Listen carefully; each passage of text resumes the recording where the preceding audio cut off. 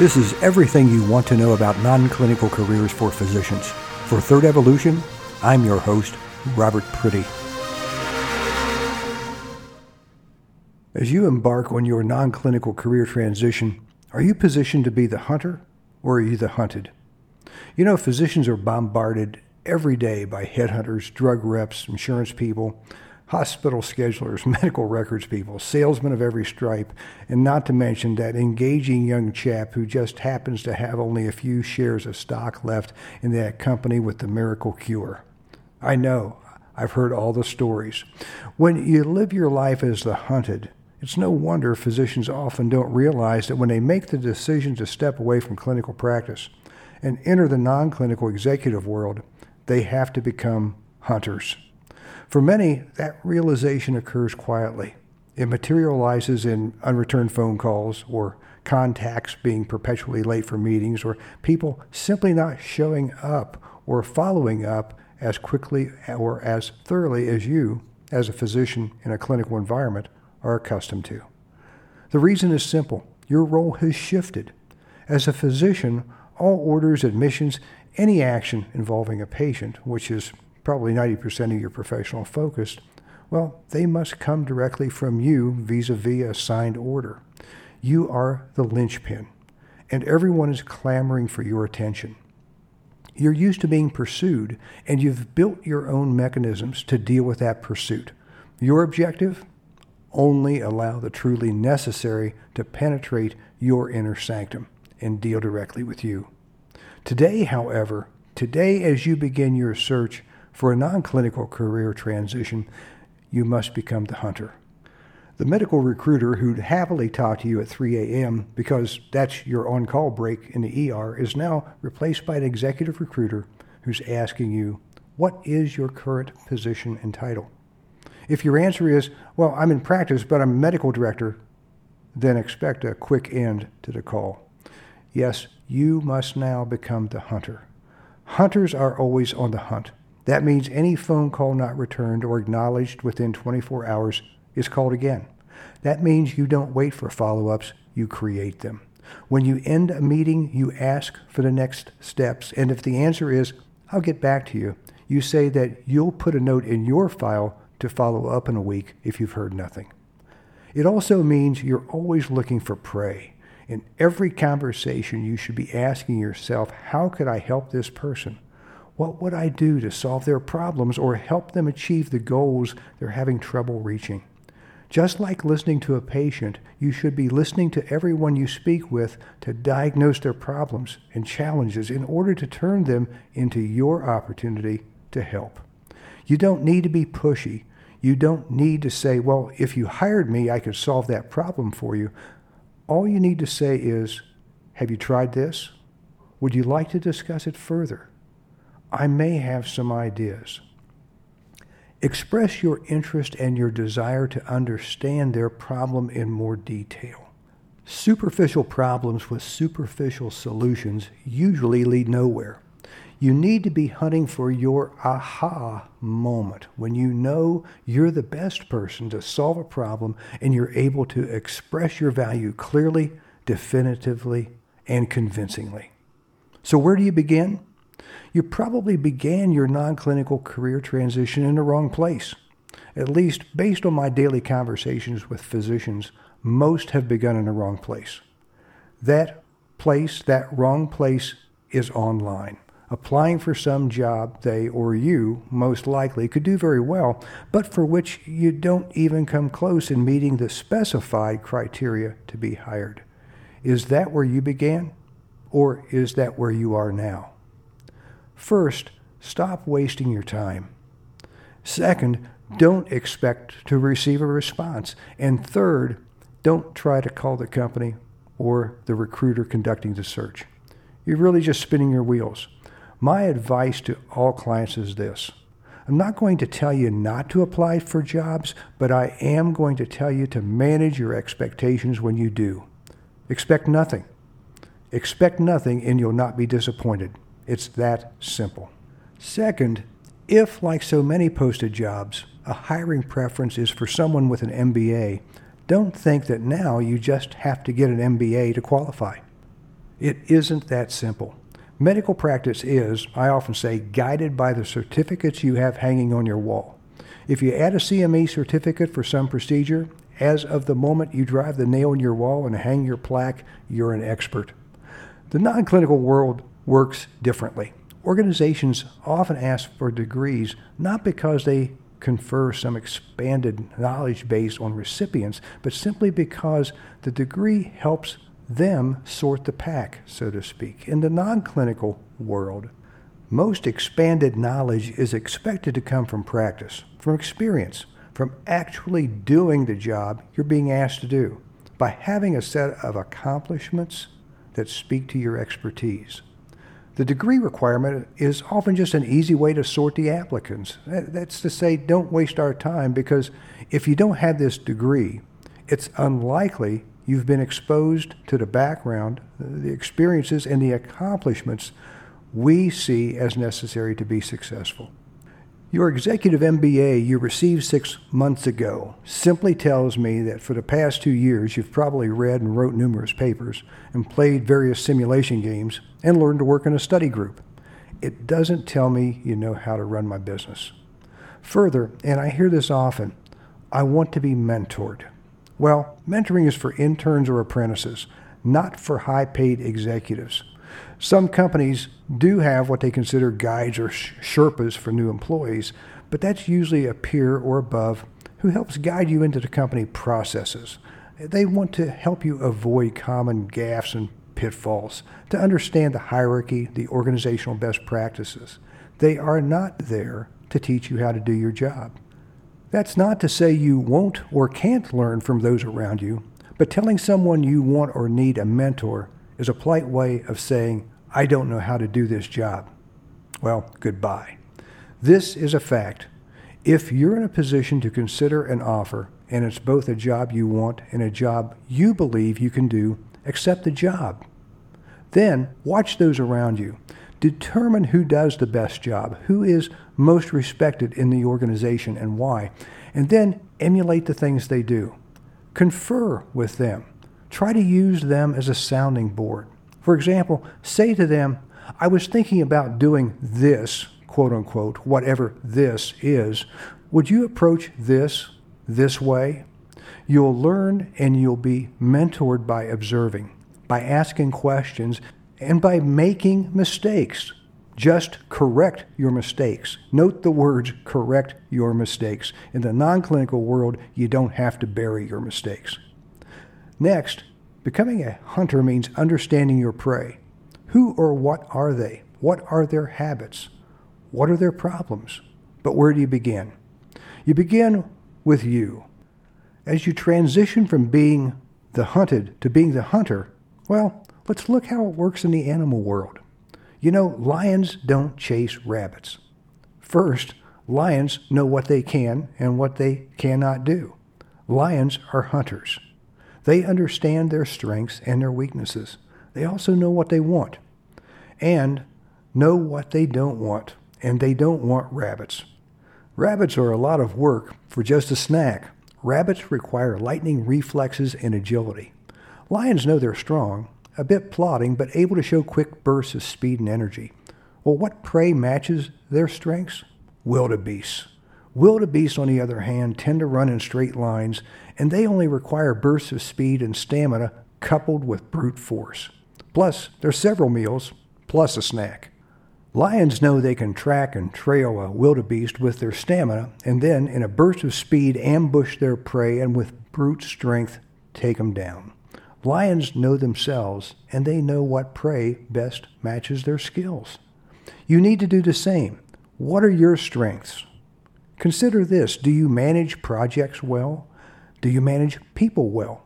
Have you developed population health studies or research? Have you designed your office? Have you negotiated leases or managed care contracts or employment agreements? Have you focused elements of your practice on diagnosing and treating a specific type of patient, perhaps a specific disease or procedure? Have you developed formal policies and procedures for your practice or for some medical unit you supervise? Outside your practice, are you involved in other businesses? Have you provided quantifiable services, advice, or counsel as a volunteer? Do you teach? Do you educate? Do you lead programs to inform lay or professional groups and audiences about specific health issues? Do you actively participate on hospital or practice committees? Do you do any educating or teaching with pharma, device manufacturers, or other vendors? All of these examples can be skills or can relate to or illustrate skills that you have. Take your strengths assessment to the next level. What do you know about? What is your knowledge? Knowledge may be predicated on what you've studied, both formally and informally, but also on what you've learned through experience, by doing or by observing. Of course you know about medicine, but what about medicine? What has most intrigued you to cause you to learn more? What else do you know about? What are you knowledgeable of? You may know how your state legislature works, how to draft and present a bill, or you may know how to tune a vintage Weber carburetor. Here's the point. You probably know quite a bit about many different things. But as a practicing physician, you tend to look at all that knowledge as secondary, or worse, as superfluous. Today, as you start stalking your wildebeest, that knowledge becomes primary. Lastly, in defining your strengths, consider your interests. An interest is what motivates you. It's what piques your appetite, your curiosity. It's what drives you to achieve. It may even be a passion. Regardless, what are your interests? What do you like and why? And specifically, what do you like about what you like and why? For example, golf is one of my interests. I've played golf since I was 5 years old. What I like about golf is the moral and ethical plane on which the game is played. That is, in golf, players actually call penalties on themselves. That to me speaks to building and developing character.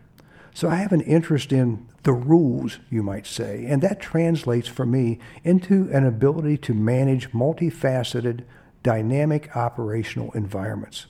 I'm good at that, and I'm trusted in that, in part because beyond industry knowledge and skills, I will call a penalty on myself. I'll admit my own errors and mistakes, and I'll strive to correct them. Now, with interests, skills, and knowledge defined, you have categorically defined your strengths. Study your lists. Where do you have interests supported by skills, further supported by knowledge? Where those linkages exist, you've identified your best strengths. These are the strengths that will help you define your prey. So now, where's your wildebeest? In other words, you know your interests and you have your strengths. You're armed with examples based on discussion of your skills. Now, how are those strengths put to good use? Ask yourself what types of businesses can use or need these strengths. Who could use them and how? What interests coincide with an industry or a business? As you do study the applications of your strengths, think broadly. Think very broadly. Build as lengthy a list as possible. For example, with my interest in golf, I've certainly led operations management in hospital and healthcare organizations. I've also been charged with reorganizing businesses in which I had zero industry knowledge, merely on the strength of my organizational understanding of operations. I see much of life as an assembly line. Materials enter from one end, are adjusted, assembled, evaluated, modified in some fashion in the middle, and they come out different on the other end. Think about it. Patients enter broken, hurt, or not functioning properly. They are adjusted during treatment and hopefully emerge at the other end in some improved capacity. I didn't have to know how to diagnose a patient to be able to hire good people, that is, physicians like you, who could diagnose those patients and provide those physicians with the tools they needed to do the necessary fixing. I only needed to know that it was a process and to listen and learn from those in the middle, the physicians, to understand what they needed to do their work well.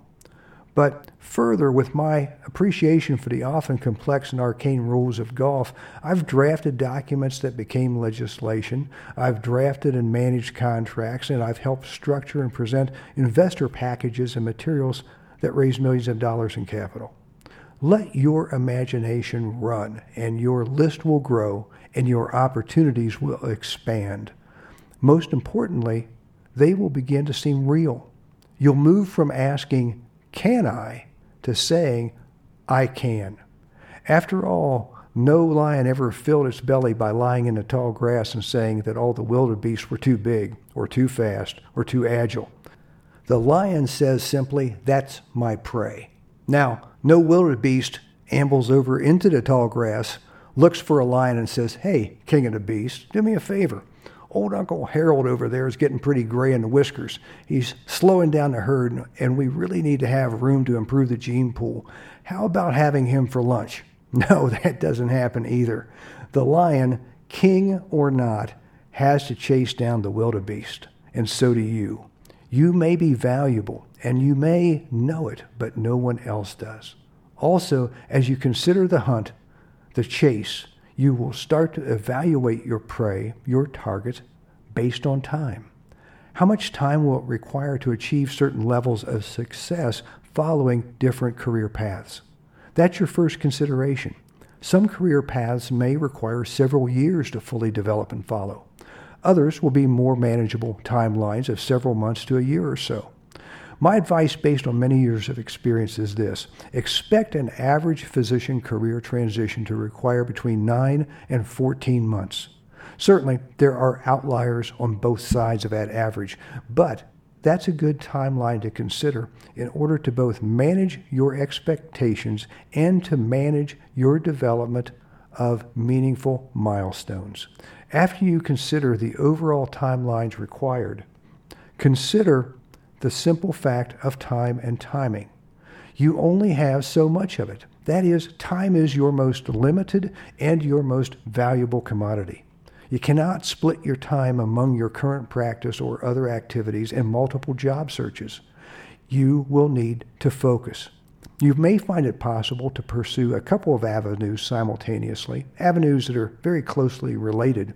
But the more focused you are, the more time you'll be devoting to your number one or your number two priorities. You're now the hunter. I've spoken about career transitioning processes in other podcasts, and I've written about them on my blog, so I won't repeat myself too much here.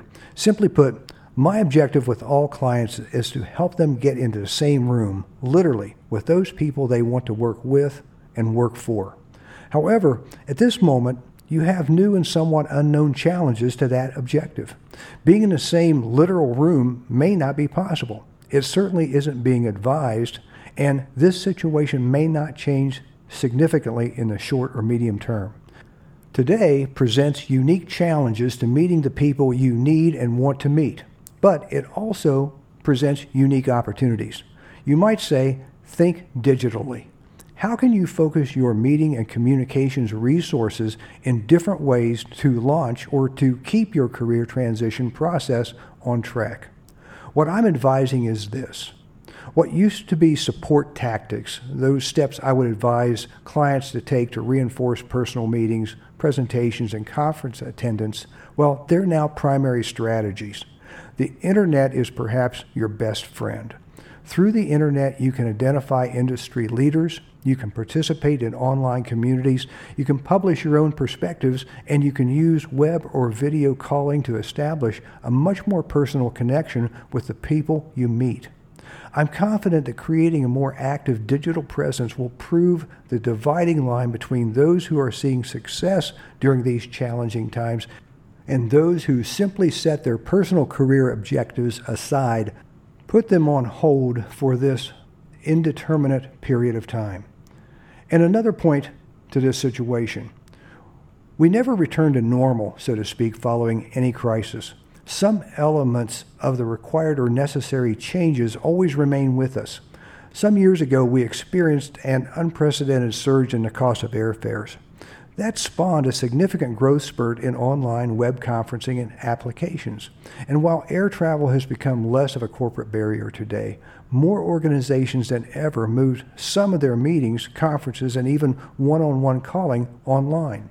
And some companies have realized their reach can be greatly expanded by creating web-based seminars and programs on an ongoing basis. This crisis will only expand on that foundation, and that will certainly make those of you who expand your own capabilities in communicating effectively at distance that much more likely to be noticed, to be contacted, and ultimately to be more successful. Start exploring the internet for opportunities to write, to comment, to communicate. And lastly, make sure your social and professional media identities are appropriate to your career objectives. Making the move to being the hunter is a significant shift in thought, perspective, and action. However, once you begin to receive positive feedback for your tenacity, your creativity, and your ideas, you will develop a zeal for the hunt. Besides, it's always better to be the lion than the wildebeest. As always, I'm happy to receive your comments and your questions, and you can reach me directly at 720-339-3585 for voice, message, or text. And if there are any subjects you'd like me to discuss in a podcast, just let me know. Until next time, this is Robert Priddy for Third Evolution. Thanks for listening.